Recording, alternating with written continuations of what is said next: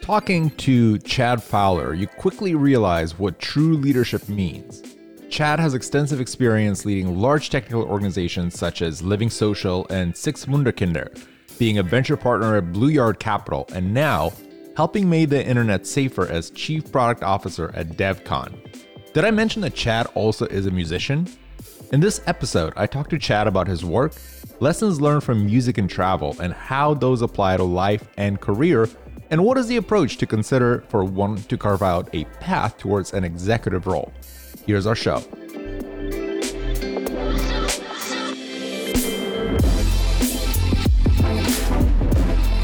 Chad Fowler, how's it going?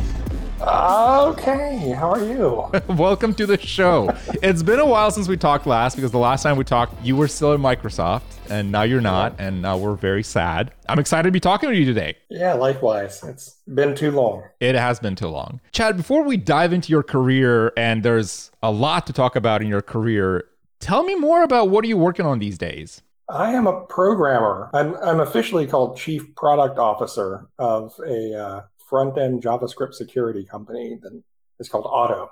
But it's a small company, and really I spend most of my time programming and figuring out what we're going to build along with the other founders. Yeah, I'm mostly doing like Elixir and TypeScript programming lately. Wow, this is not very typical for product owners, because every time I talk to product managers, the one thing that people get a little scared of is like, do I need to code as a PM? And it seems like you're a product owner and a programmer. That's why it threw me off. You said programmer at first. Yeah, it's a small company. Everybody has to do everything. So I talk to investors, I talk to customers, I make bad opinions and judgments on design, and I write code and troubleshoot when things are broken. But that's when it's interesting. That's when you get to be a little bit of a jack of all trades. And again, given that you're a startup, that makes a lot of sense. You are a serial entrepreneur. So just looking at your background, the pedigree of products that you worked on, you were a venture partner at Blue Yard Capital. You were the CTO at Six Wunderkinder, and I'm botching the actual German name here,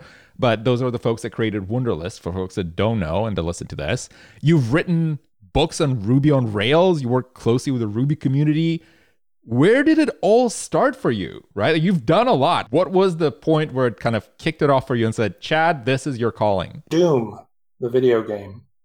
And actually, it was really Doom 2, if I'm being honest, but it doesn't sound as cool to say that. I started my professional life as a saxophonist, and I played in R&B and blues bands and, made $50 a night on Beale Street in Memphis, Tennessee. And at the same time, I started getting addicted to playing Doom Deathmatch.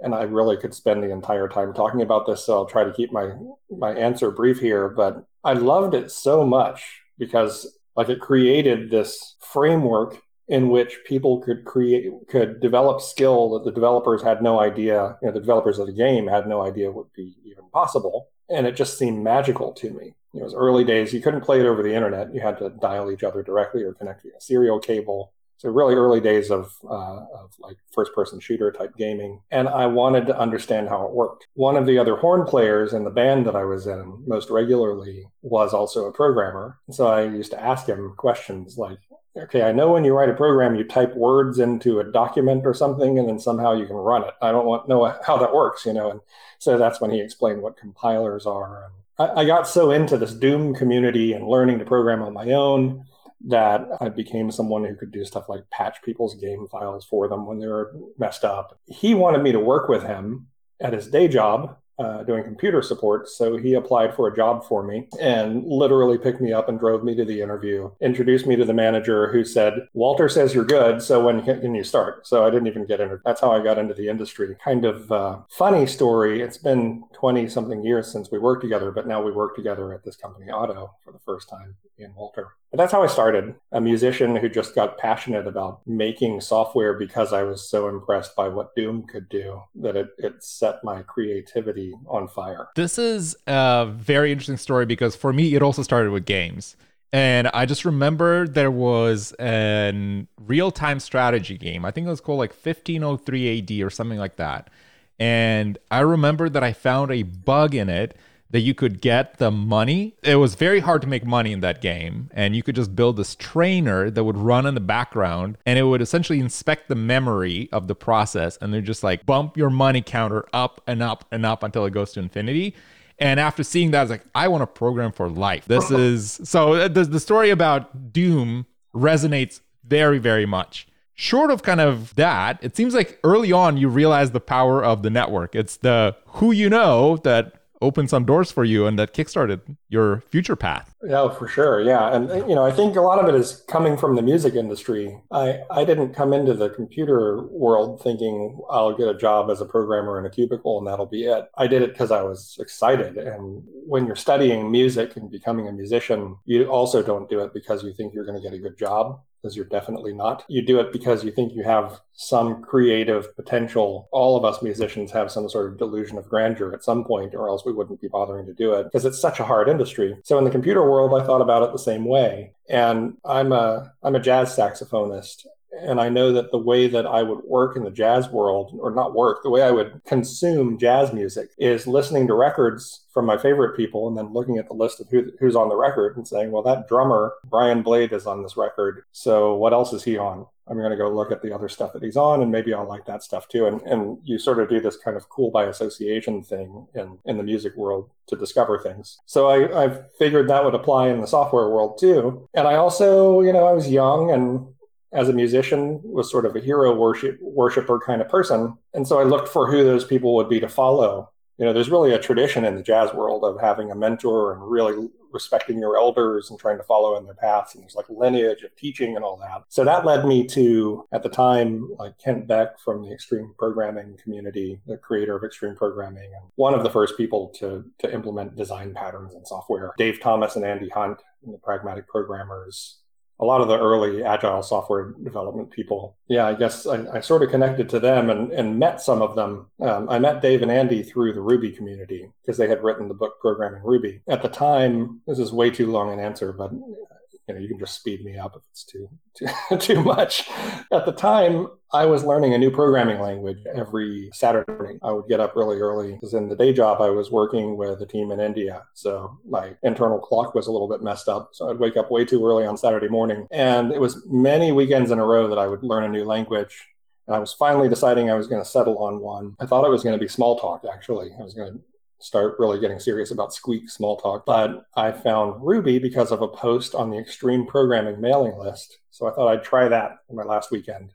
And I fell in love with it. I joined the IRC channel, which I guess was FNet back then, as opposed to Freenode or what, I don't know what it was. And there were like 12 people in there. One of them was the creator of Ruby, and one of them was Dave Thomas. So I sort of connected with those people. And from there, I just got involved, and I wanted to learn from them, because in the same way that you would from a jazz musician. So, old jazz musicians, you hang out with them and then you see like, how can I help you? Do you need a ride somewhere? Or can I help you do some errands or something so I can hang out with you? So I started doing the same thing with those developers. And that led to co-organizing the first Ruby conference with Dave Thomas, ultimately doing basically everything I did in my career after that was because of that connection. Does the 10,000 hour rule apply to Ruby just as much as it applies to music? Because I always hear that, if you want to become a good musician at any instrument, you have to have 10,000 hours of practice. I think it was Malcolm Gladwell who said it. Yeah, and he said it in his book Outliers, and it was a reference to studies that other people had done too.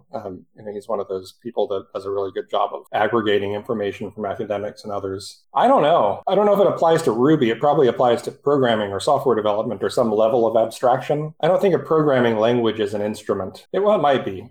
It's not a class of instrument, like a guitar, you could have a Stratocaster, or you could have a Les Paul or something, and they're all slightly different. Or you could have one of these real metal guitars with a whammy bar and locking tremolo system and that stuff. And they're all still guitars. I think Ruby is probably like, the Les Paul, for example. You don't need 10,000 hours to specifically master the Les Paul, but you certainly do to master whatever number of it is, but, to master the guitar. And even then, it's the electric guitar. So there's acoustic guitars and all different sorts of acoustic guitars, and there's basses and blah, blah, blah. I think it's a bad idea to try to master one language. Ultimately, that's not the right way to say it. You shouldn't focus too much on mastering one language. I think you should think of programming languages as tools And some tools you love, and that's great. You should love the tools you use if you can. But people get a little bit too invested in specific languages and saying, like, I am a Rubyist. That's not a good thing to say. It might have sounded like a better thing to say 16 years ago. That would have been a nice thing, but now it's not as good. It's not as prestigious. I'm a TypeScript developer now. I don't even know what's cool anymore. But I think it's more important to try to be a great software developer, try to master that. And for that, you need to sharpen your own tools, and like spread out across a bunch of different paradigms. Yeah, you didn't ask that question, but I wouldn't try to be the master of Ruby. I'd try to be the master of all the different ways that you can think about software development. Somebody needs to write, or maybe there's a post already, but somebody needs to write a post that says programming languages as guitars. And I want to see what people think. Yeah, or it might be one of those things that gets posted on social media with like a grid of images. It must exist already, though. Right. And they'll show you like a tree, and this is assembler, which means build your own guitar and start from scratch.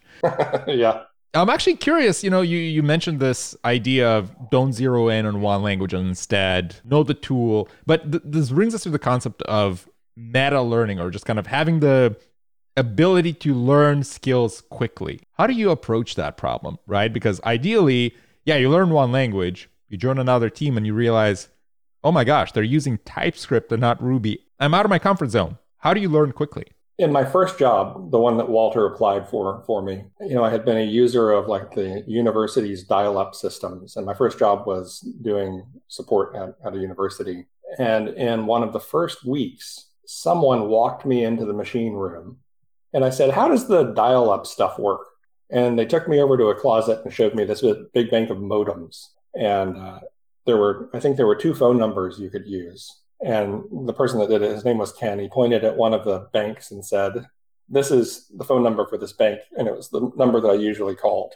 So he could show me these things. And he showed me cables coming out of the back and what they were running into. And the modems were literally like the modem I had at home. They were just, mounted in a rack. And we walked all through the room pointing at cables and switches and servers. And he was telling me, like, this is where your mail is.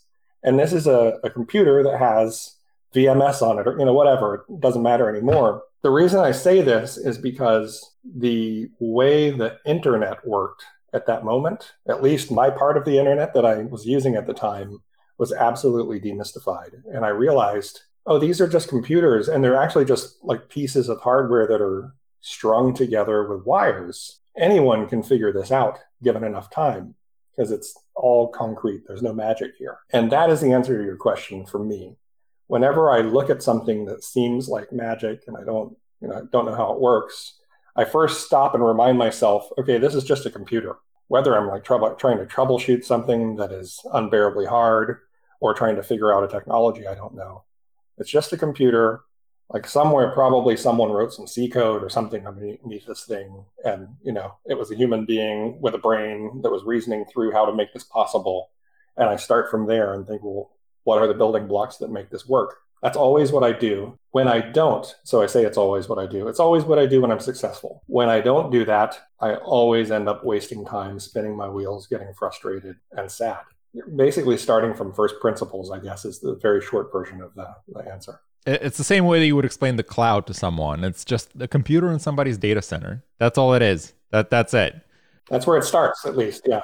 Right. And you also mentioned extreme programming, and that kind of brought back memories of reading that first book on extreme programming. And I found it so bizarre that you had to program in pairs. Oh, man. That you would actually have somebody sitting next to you that you would code with. And I was like, there's no way that will ever pick up. Have you ever tried it? Oh, yeah. It's the only way I like to work. And not because I'm some sort of XP zealot now. I immediately latched onto it when I read the book. And that's actually how I got into the community. I was at the bookstore browsing, and I saw this little pamphlet-sized book called Extreme Programming Explained, Embrace Change. And I thought, well, embrace change, that's something that we all need to do. Because I was at a big, stuffy corporation at the time. And when I read that, the stupid thing about it is that seems controversial even from a corporate perspective.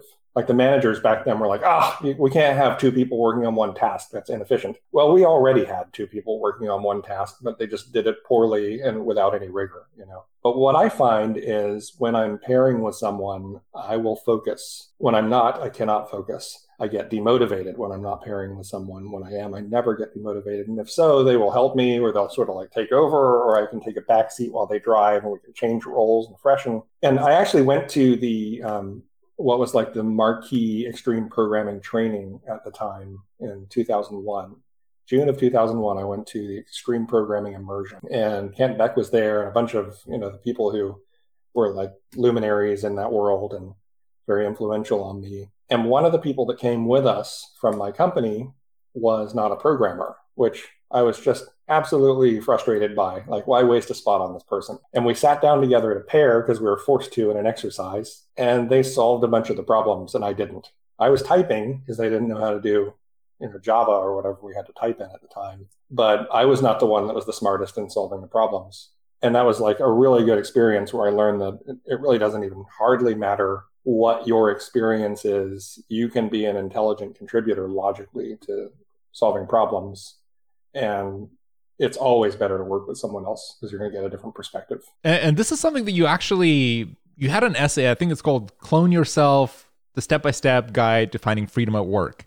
Kind of what you just mentioned struck a chord with me as well, where you went counter to the common narrative of find the best and brightest always. Right? Like sometimes you need a new perspective. Sometimes you need somebody that maybe is not experienced. What is kind of the foundational principle for that philosophy that you have yourself? I don't know if there's a foundational principle, but I can say that coming from the music world, I'm a saxophone player, and I know a lot of saxophone players who play way better than me technically that I don't like to listen to. And it's because there's something missing. So they have the skill, they have the practice, they have the experience, but they don't have the heart maybe, or they don't have the desire to go outside of a box. And so you talk to them about music, you're not inspired. You listen to them play, you're not inspired, but they can do their job. And if you need someone to read music and get it perfect for like a commercial, good choice. So coming into the software world, I guess I was sort of the same way, that it's how a person thinks and how they approach and what their personal philosophy is for the work they're doing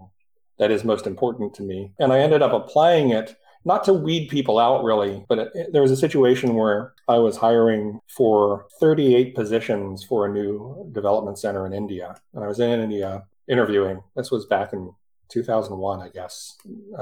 Summer of 2001. We had gotten 20,000 applications for these 38 jobs. So we had a consultant help whittle it down, and then we were doing the last 350 interviews or something. So it was a really interesting crash course in interviewing. And it was an experience where we had to sort of exclude people because we didn't have time. There were 10x the people that we needed, but there were 2 people in that process that were not qualified for the jobs. But when you talked to them, you just knew they were going to do a great job anyway. And we went back and forth and argued about it, and they were too young and, everything else. And we ended up hiring these 2 people, and I swear they were the best 2 people out of the 38 that we hired, and they went on to do great things. It just woke me up to this idea. I did the opposite a few times in my career where I hired someone who was just obviously the best fit, overqualified, maybe famous, and it was terrible. They just couldn't work with people. They were too rigid, maybe because they're used to having their own way, and sometimes fame is created by rigidity of ideas. If you amplify the same idea, it sort of gives you your niche and you stand out. I won't say too much more about that because those people still exist, and it might be too easy to figure out who they are. But yeah, I think it's just passion and energy and heart is so important, along with intelligence, obviously. And then you see, do you already have the skills to do it? That'd be great too. Why do you think in interviews it's, folks hesitate to hire those people today? Like what stops? Is it the fact that everyone wants to be so like hyper efficient and everything that we just need to ship, get things done, get the best person to get it done, and nobody wants to mentor them? Or what is the big roadblock? It's probably a little of what you said. Some of it is that not everyone is capable of mentoring, even if they wanted to. And that's true at a small company. For example, I talked to a startup last week that was asking me about how to approach hiring early on. And it was a 2-person startup that had raised a round of funding and was looking to expand. And I talked about this concept of hiring young, enthusiastic people. And they don't have to literally be young in age, but youthful energy. It's not about working lots of hours. I'm against that sort of culture. It's about just the passion and energy you can put into something. Yeah, it did sort of come up that the two founders of the startup, they're both too busy to mentor someone who needs the help right now. They can't work with them full time because they've got to go talk to people like me or do fundraising and stuff. So my advice was to find someone else that was like, ready to be their peer, with the idea that that person will start helping them find people and mentoring them and create a culture of that. I think it's important. And then if you pair, you don't have to take time out to mentor people. You just work with them one-on-one on the same problem. And that's a wonderful thing about pairing. You learn when you do it, and you learn from the people who are less experienced, but they certainly learn from more experienced people as well, without having to have a separate time when you say, okay, let me teach you about programming. It's not necessary because you get it through osmosis, and there's no roadblock where they're stuck because there's always someone there that can keep pushing it forward. And you can ask questions while the thing's deploying or your Docker container's building or whatever. And realistically, I mean, all of us started from a position of, I have no idea what I'm doing. Yeah. Like I think of the first days when I was a program manager at Microsoft, and even then I was thinking like, I have no idea, like this is a real product, there's real users, and I have never done this before. Yeah. Right. It's hard to expect somebody to jump in and say, all right, and on day one I'm just going to be shipping and doing exactly what you want me to do. So mentorship is so important. I want to talk more about your career, because I actually, the more again I look at the gamut of things that you've been doing, the more I have this question of, how would you describe your career? It seems terribly nonlinear, terribly in a good way, that, if you ask anyone else about a career progression, they start at some big company, they progress through the career ladder, then they become, the director, the VP, this kind of step by step. Yours was different. How would you talk about your career? It's sort of been waves, but those are even nonlinear. The central theme in my career is, at some point, someone decided that I should be a manager. And I thought, well, that sounds like very flattering, so let me try that. I'm not actually a good manager. I think I'm a good leader, and I'm such a reluctant manager that I'm bad at it ultimately. But not only that, it stresses me out really bad. I carry the emotional weight of an organization with me, such that eventually I can't do it anymore. I have to stop. So I will then try to find a job where I can just be a programmer. And then usually what happens is I lack the discipline to only be a programmer, and I get more and more responsibility, and ultimately I'm leading something again. So it's that sort of a wave, up and down, or I don't even know what up and down are in that situation, but we're to and from management, though I guess it's more like, I don't know what you call this sort of, it's not a curve, it's a slope up and a drop.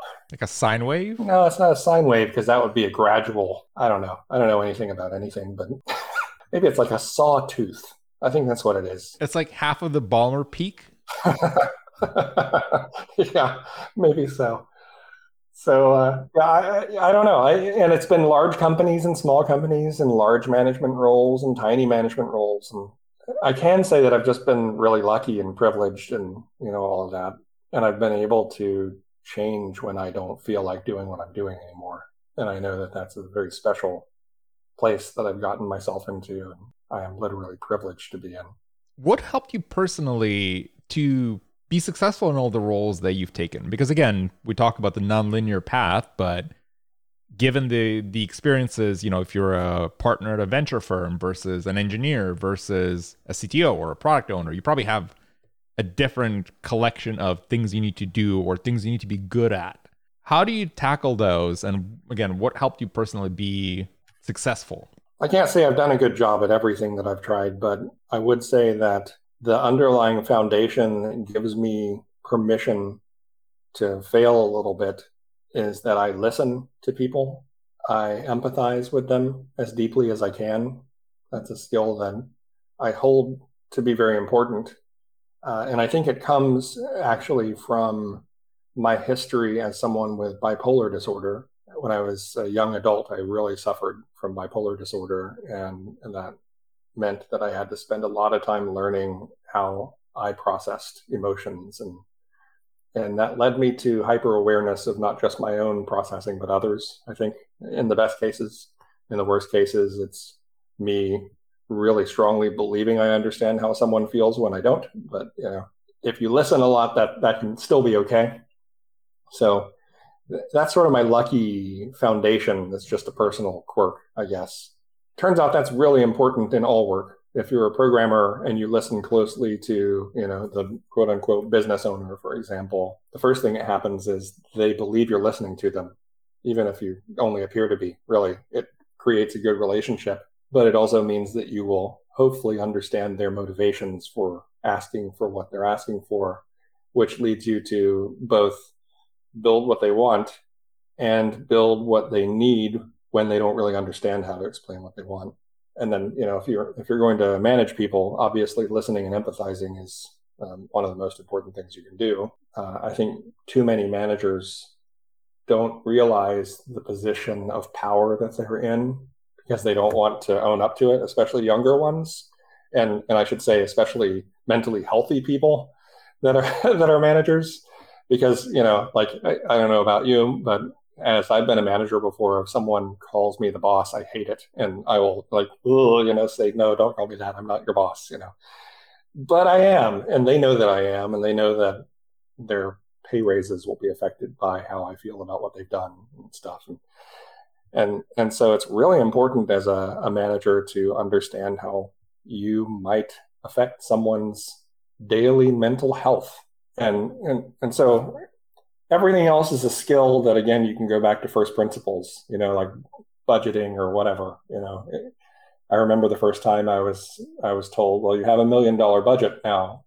And, I'm amazed that I make $20,000 a year, much less that I could screw up $1 million budget. So I just had to go learn about it and get like, how do you read a balance sheet? I don't know. So I read business books, start at the bottom. And that's what I do with everything, I guess. Venture capital, that started in 2016 with a venture partner deal. And even though I'd been in startups in senior roles and like helped drive fundraising, I just ignored a lot of the details and the words I didn't understand for a while until I started getting involved with the VC firm, and you can't anymore. So now I have to learn what all this junk means, But yeah, ultimately you have to listen to people and empathize first and care about people. And then, hopefully be in a position where you can be confident enough to deal with your gaps and fill them over time. And again, I know that I'm speaking from a position of privilege when I say that. So listening is critical. How else can managers develop the sense of empathy? Or what else can managers do to develop that sense of empathy? Because there is this misconception where there is kind of the spectrum on which you can be empathetic. And a lot of folks think that, well, I don't want to be too friendly with my employees because then, I can't deliver hard news, or I can't say that, you're underperforming because like, well, you're my friend. Yeah.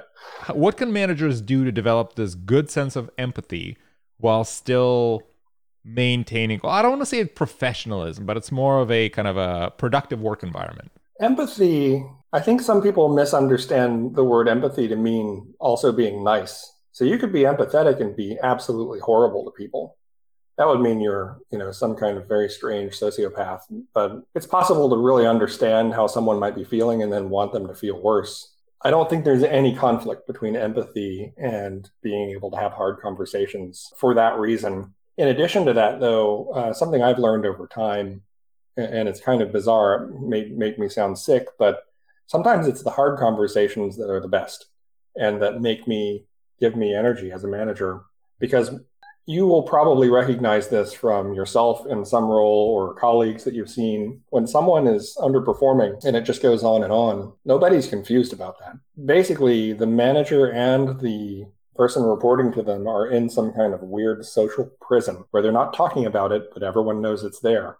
At the moment when it's openly talked about in a constructive way, that's when you're freed from that prison. Telling people hard news or giving them critical feedback as a leader is compassionate if you do it the right way. And not doing it is lazy and selfish and cowardly. There's a guy named Jerry Colonna who does leadership retreats and stuff, and he's got a podcast, and I can't remember the name of it, but he's easy to find. He's a well-known leadership sort of coach person. There's one topic that he teaches, which is called something like fearless compassion, or no, I should have looked it up. Not that I knew I was going to want to talk about it, but we can do it later. Basically, it's just this concept of being like fearless in the face of this confrontation, because you know you're going to be helping someone with it. And that's one of the hardest things to learn as a manager, actually. When you unlock that and you can internalize it, you will be better, and you'll also be able to live with management in a better way. So I don't know how you can develop empathy, but at least managers need to know that it's so important. They need to know that little remarks or even looks that they might give can really hurt people, and be careful about those, and then be very deliberate and open in the right setting with critical feedback, and to understand that that feedback is both compassionate and constructive for the people they're giving it to. I think there's another book on the topic called Radical Candor that kind of talks about some of this. And how do you personally, I'm curious, are tackling the issue of hurt feelings in this context? Because you're absolutely right. It is a very hard conversation to tell somebody that you're underperforming. And it all comes down, of course, to delivery of how you're saying it. You're not just going to say, hey, you suck at your job. Right, that's probably the wrong approach to go about it. But people will inherently look at it and say, well, this person doesn't like me, or this person thinks that, oh, I'm doing a bad job. Well, I'm trying my best. What's your approach and your experience to tackle these kind of conversations? I think, part of what I said about not letting it stew, that is very relevant here, because if you let it stew, you probably actually won't if you're a manager and you're letting someone just get away with sucking, eventually you're not going to like them too much. You might not really dislike them as a human, but you're not going to look forward to talking to them.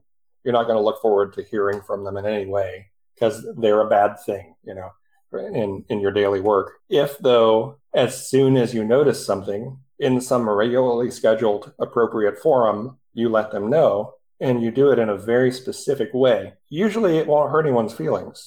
And if it does, it's because their feelings were going to get hurt anyway, or because you just delivered it in a way that's not compassionate. So I think if you're always thinking, especially inexperienced managers, they can think of themselves as being the boss instead of thinking of themselves as being of service to the organization. If you think of yourself as being someone who is there to serve your organization and to serve your people and to help them be better at what they do in any way you can, doesn't mean you're the best person. In fact, in most cases, the manager would not be. You will tend to deliver the messages the right way, I think. But if you think you're the boss and they're inconveniencing you by not doing well, then you'll tend to deliver the message in the wrong way. And you will probably not be a good manager in really any way that's fundamentally true. I like to also think of these conversations as sometimes being very almost disarming, where if you constantly sugarcoat and say, oh, no, you're doing nice, how can I improve? No, you're doing well, whatever, just keep doing what you're doing. That is, like I said, a very cowardly way of getting out of the problem, and then drop a performance review at the end of the year and say, actually not. Yeah. Versus when you're up front and just saying, okay, well, here's where I think there's an area of improvement. And I think the perception could be very, very different. Yeah. Well, if you always say everything's okay and then you drop a bad performance review, then you don't deserve to have the job. Or at least you deserve one chance and then you don't deserve to have the job next time if you do it. It's never true that someone should, the way I approach that, if someone asks me how they should improve what they're doing, I will at least stop and think about it. And I will say, I was going to say this for this reason, but I changed my mind because if I really can't think of anything, I'll at least talk about how I explored possible avenues. But usually there's something, and when someone's asking for feedback, it's because they want it. So it's still possible to say, you know what, I think you're great. And if it were up to me right now, I would say you get a great review. But here's something you can improve since you asked. So don't take this the hard way. If you really want to work on it and get better and better, do this.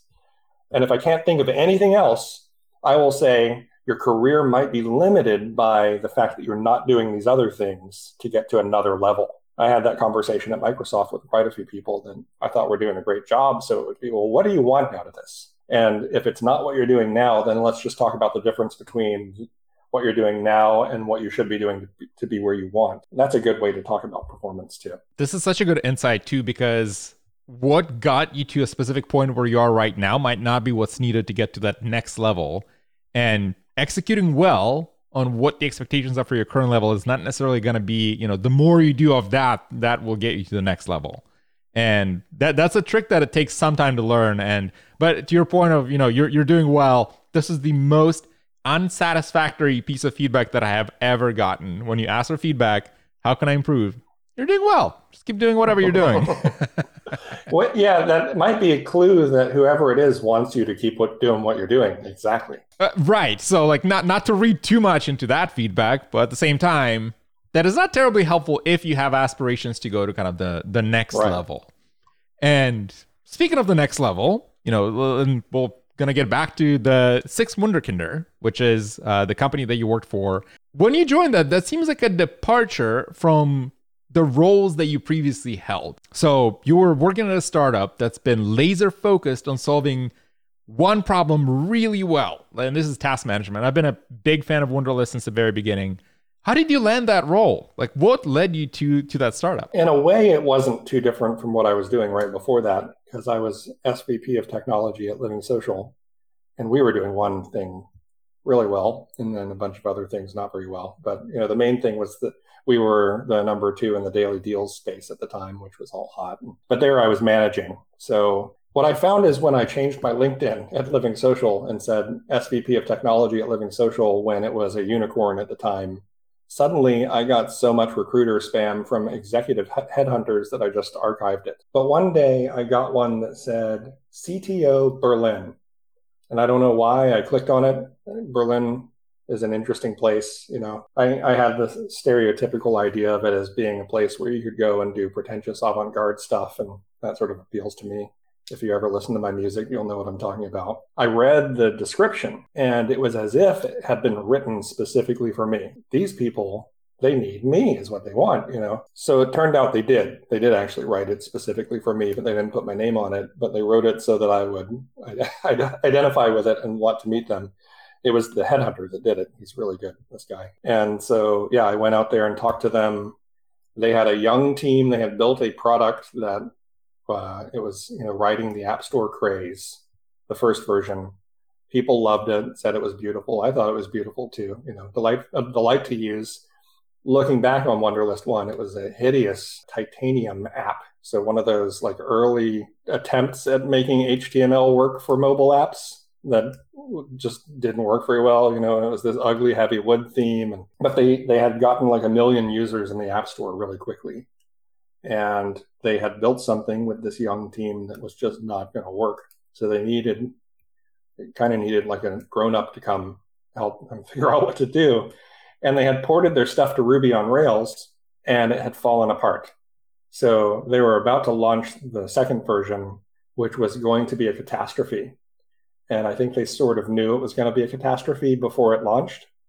So they started looking for who was going to come save them from this disaster. And that ended up, being me that did it. They actually launched it before I started. And one of the VCs, he's actually a partner in Blue Yard, where I'm a venture partner. He was on the board of Wunderlist at the time. And when we launched our rewrite of that rewrite, he said, hey, if it's up for longer than 30 seconds, you'll know that it's going to be okay. Because when the last one launched, it was down in 30 seconds. So anyway, that's it. I was the grown up, and that is from the perspective of being able to deal with volatile personalities and volatile situation, as evidenced partially by my experience and largely, I think, just by my persona on stage as a speaker, and a grown up that had done everything from old crusty 90s application development and Perl CGIs and stuff through being a big part of the Ruby on Rails craze when that was taking place. It's interesting because you mentioned you had the role of the CTO, and did you actually relocate it? Like you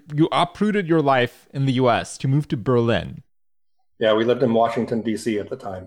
Yeah, that seems like such a big move. And it's not like you moved states. You moved to a different continent with different time zone. Yeah, well, in 2002, we moved to India too. And so we had a little experience, me and my wife, that's who the we is, Kelly. We had some experience uprooting and going somewhere weird.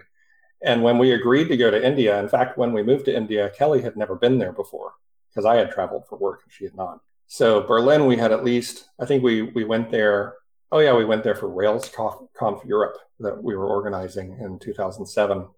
And like the city, my grandmother is German, but I didn't speak German. We had also just moved to DC 2 years earlier and basically gotten rid of almost everything we owned so we could live in a tiny apartment in the city. So it ended up being pretty easy. And when we were moving to DC, we were thinking of moving from Colorado to New Orleans. So I guess we were just nomadic spirits anyway. The India experience, being able to live in a different country with such a different culture, is absolutely the most important thing that I ever did for my life in terms of those sorts of decisions, other than obviously getting married and such. But because it was so eye-opening that we both crave doing something like that again. When we were in India, we learned Hindi, and that led to being translators for a Tibetan monk when we moved back to the States, which led to us being directors of a nonprofit supporting Tibetan monastic refugees, and so many interesting experiences from that. So we just sort of learned how moving around and getting shocked by culture could open your mind so much and change how you perceive the world, that we wanted to try it again. This is, again, a very atypical approach, because most folks think of, I just want to settle down, just have a house, just be done with it. Instead, you chose to go to India, then go to Germany, and not for, a 3-month vacation, but you've been there for a long time. I have to say that is my wife's influence. We lived in Memphis, and as I mentioned, I played on Beale Street and bars and stuff, early on, and I got an opportunity for a job during the .com boom that would have taken us from Memphis to Louisville, Kentucky. And I was absolutely terrified of the idea of moving to somewhere exotic like Louisville, Kentucky. I think it's like 5-hour drive or something from Memphis. It's ridiculously non-threatening, but I could not imagine doing something crazy like that. And she talked me into it. And that was definitely, like, for me, that was a salary doubling experience. And, back then, you could literally job hop and double your salary because it was the .com era before it crashed. What I wanted to do was work on the same crappy little team in the big corporation I was in, sitting in the cubicle with my buddies, screwing around with trying to compile the Enlightenment Windows Manager on Solaris. That experience led to going to India, which by the time you've done that, you're not afraid of anything anymore. We actually thought we would want to settle down, but it was like when we were in our 20s. That's when we thought, yeah, let's settle down and get a house and, do the whole thing. And at this point, the idea of it is not appealing at all.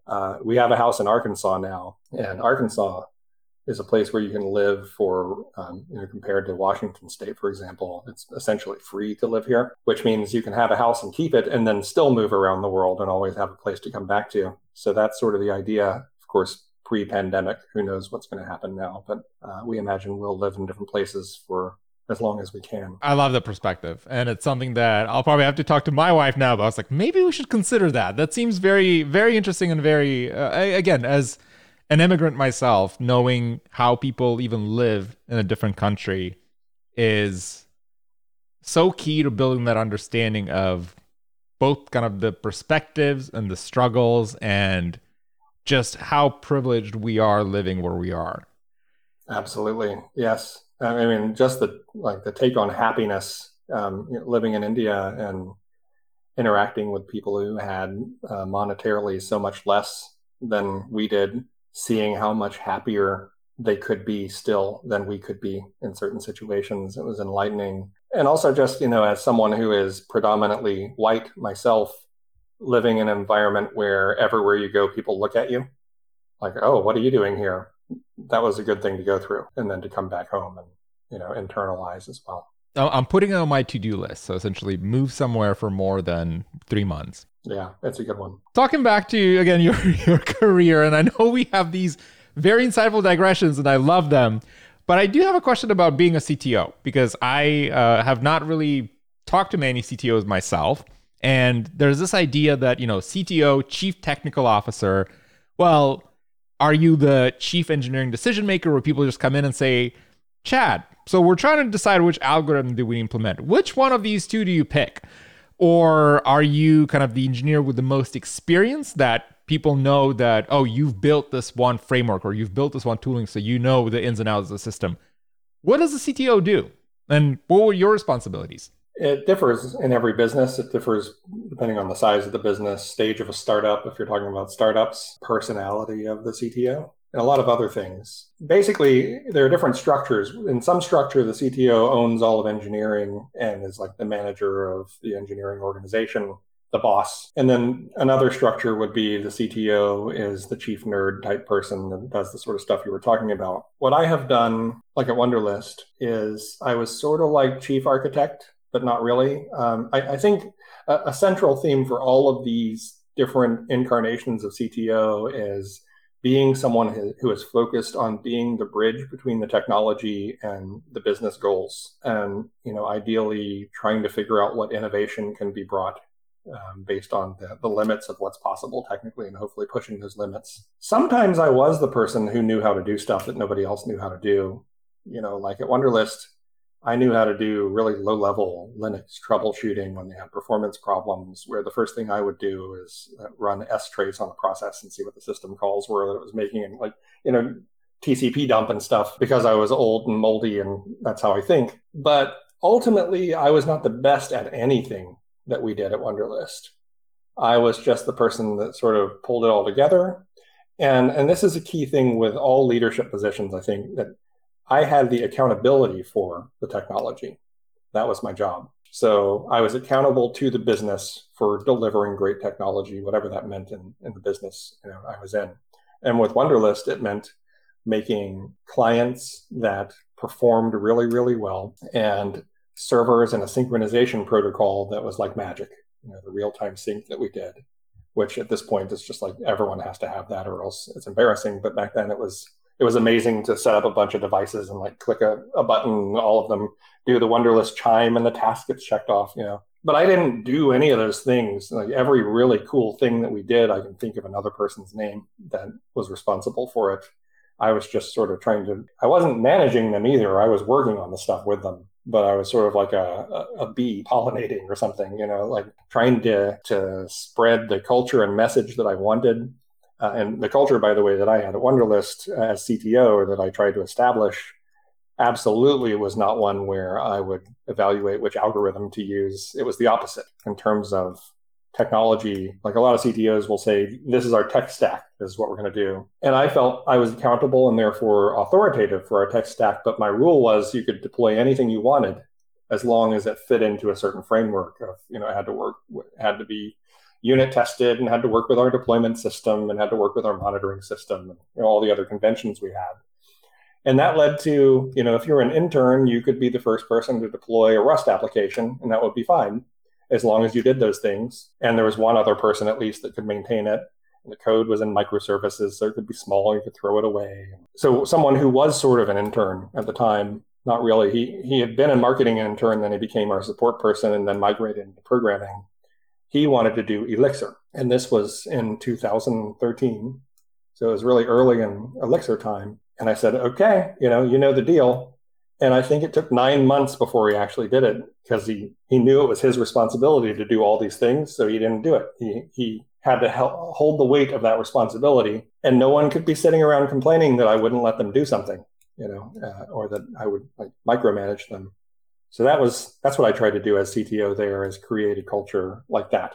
It's interesting because, again, it goes counter to the narrative of you as a CTO, you tell people what to do, right? No, don't pick this, pick Java, pick Ruby or something instead of, sure, let's try it out and see what happens. Yeah, I think the context there, I told you they had deployed a disaster, and in fact, it was people who weren't there anymore who really had done the disaster before I got there. But they were also afraid to do anything at that point. I felt like it was important to just take the fear out of everyone. And so whether it be fear of making a crazy decision on tech choice or fear of just changing the existing system, one of the first things I did when I got there was made them crash the existing system so that we could get back out of the mess together. And we started crashing it every day by just taking servers out of the pool until it couldn't handle the load anymore, so we could inspect what was going on, but without the fear that we wouldn't be able to get back out because it's just a computer. We'll figure it out somehow.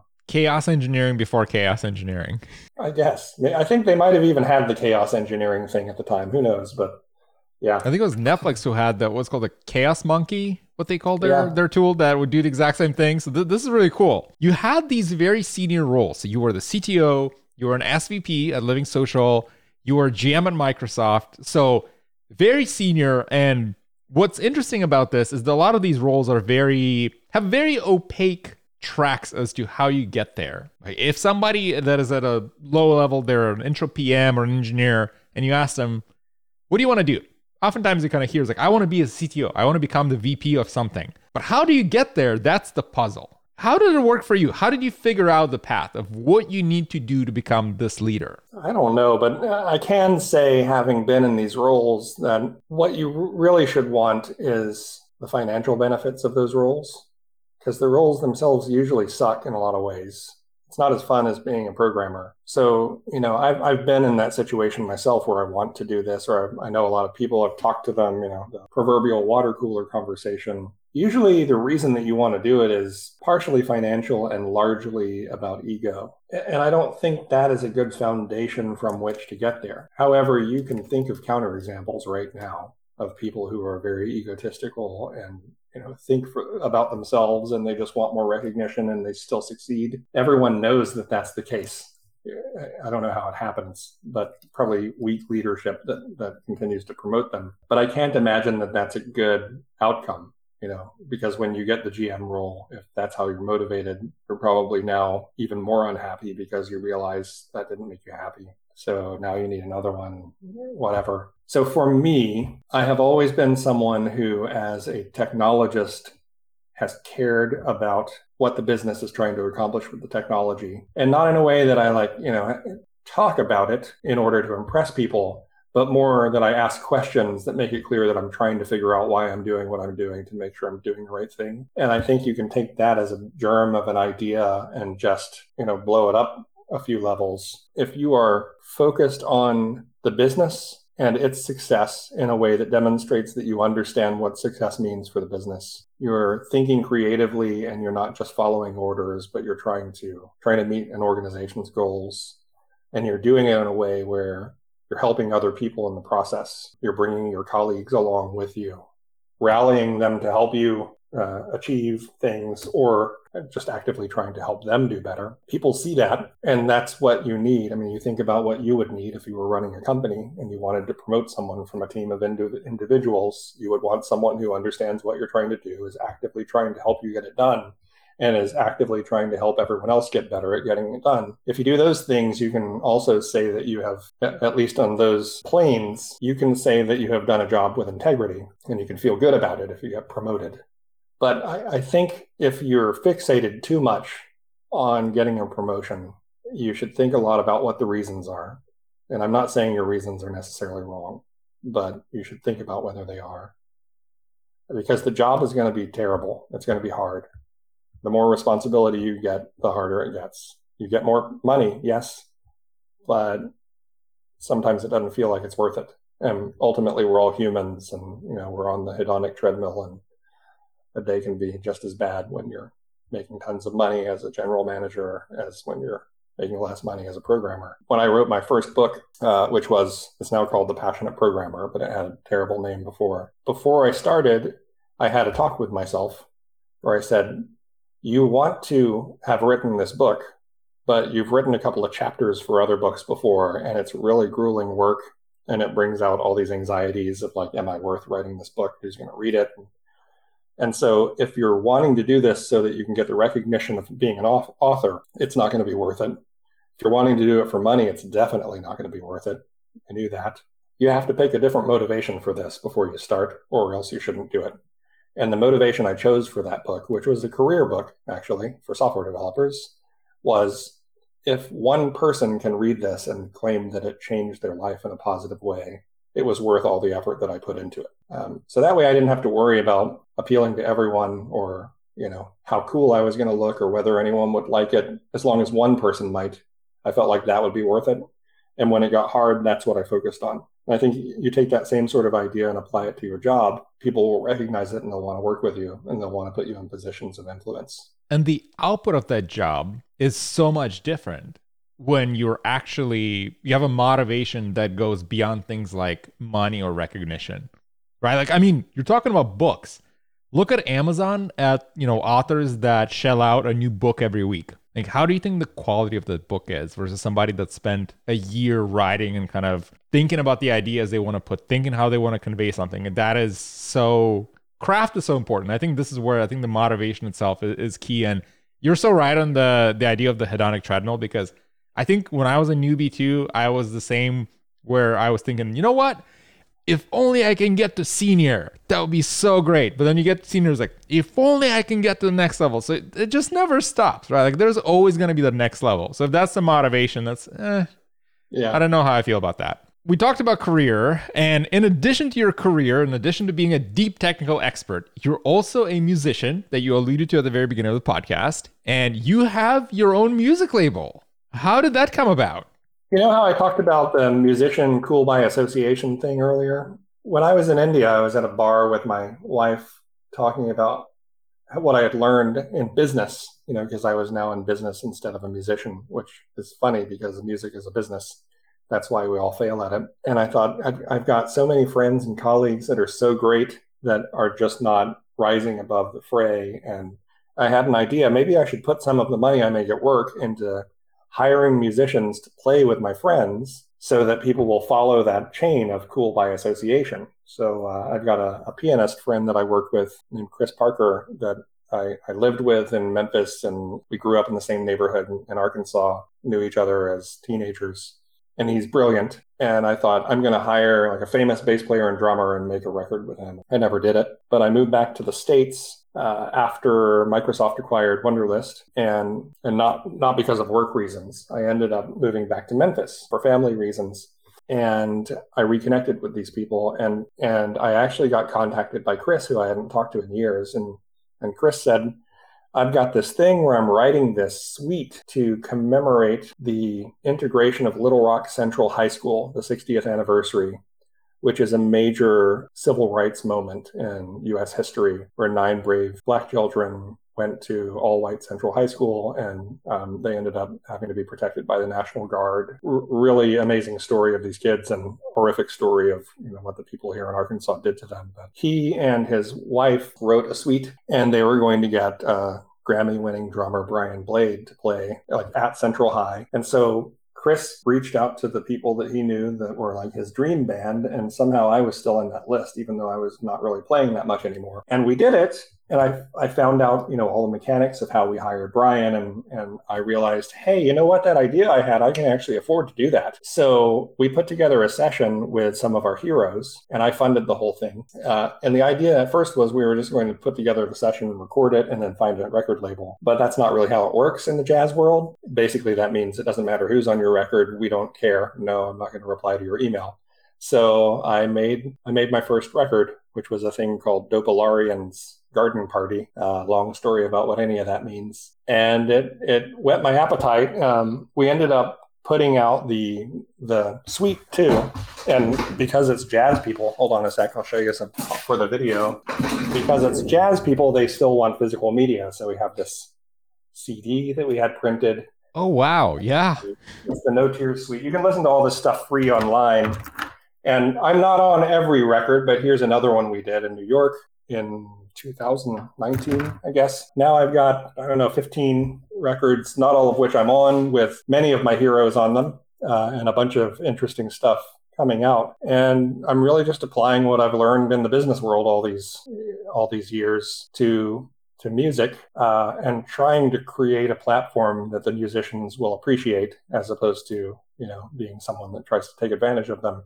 And I think being a musician myself helps a lot, because I sort of understand what motivates them. And it's not money. They need it to survive. And in avant-garde jazz, they don't get much of it. So I try to help there too. But yeah, that's the very long backstory. The label's called Mahakala Music. And Mahakala is the Buddhist deity, like the wrathful emanation of the deity of compassion. I mentioned that I was a translator for a Tibetan monk for a while, and it's sort of a reflection on those times. I have a tattoo of Mahakala on my shoulder, and I do this not because I'm Buddhist, which I'm not, but because if I don't practice compassion daily, then I'm a real hypocrite with this with this tattoo. So it's a reminder.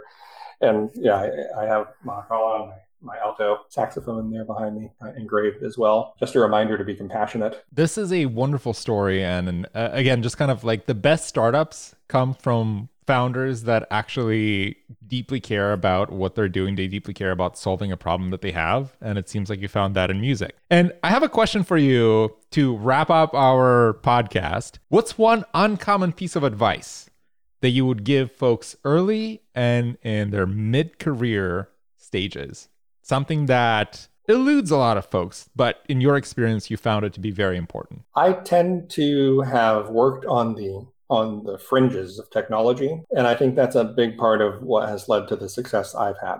It doesn't mean that everyone will have the same success if they do it. But when I got into Ruby, I started bringing it to work at General Electric, and my coworkers literally snickered when I mentioned the word Ruby because they just thought, this is some crazy stuff. That guy does all this crazy stuff. What a goofball. Because it was that early. That was year 2000. As I said, I joined the IRC channel. At the time, there were 12 people in it. No one cared about Ruby, and especially outside of Japan, because all the docs were in Japanese at the time. So sort of always playing at the fringe puts you in this interesting place. Paul Graham had an essay called Beating the Averages back in the 2000s. And in his essay, he talked about startups that all tend to choose the average technology. And he said, the average startup, there's an interesting fact about startups, the average one fails. And so if you choose everything average, you're probably going to be right there with them failing. Now, that's not true of programmers, but if you choose the average technology and you always choose the average path, then you're probably going to end up with a pretty average outcome. That's my piece of advice. Don't be afraid to diversify your technology portfolio and learn some things that seem like they might be edgy or a waste of time, if you have the ability to spend time on that kind of thing. I think that's also helpful even outside a technology field. So this is great. Well, Chad, for folks that want to follow you online, learn more about what you're doing, and keep up with your adventures, where should they go? I guess Twitter. @Chad Fowler is my Twitter handle. I mostly just retweet my music stuff now and rage tweet about Donald Trump and people like that. But you could follow for that too. Every once in a while I post something about technology.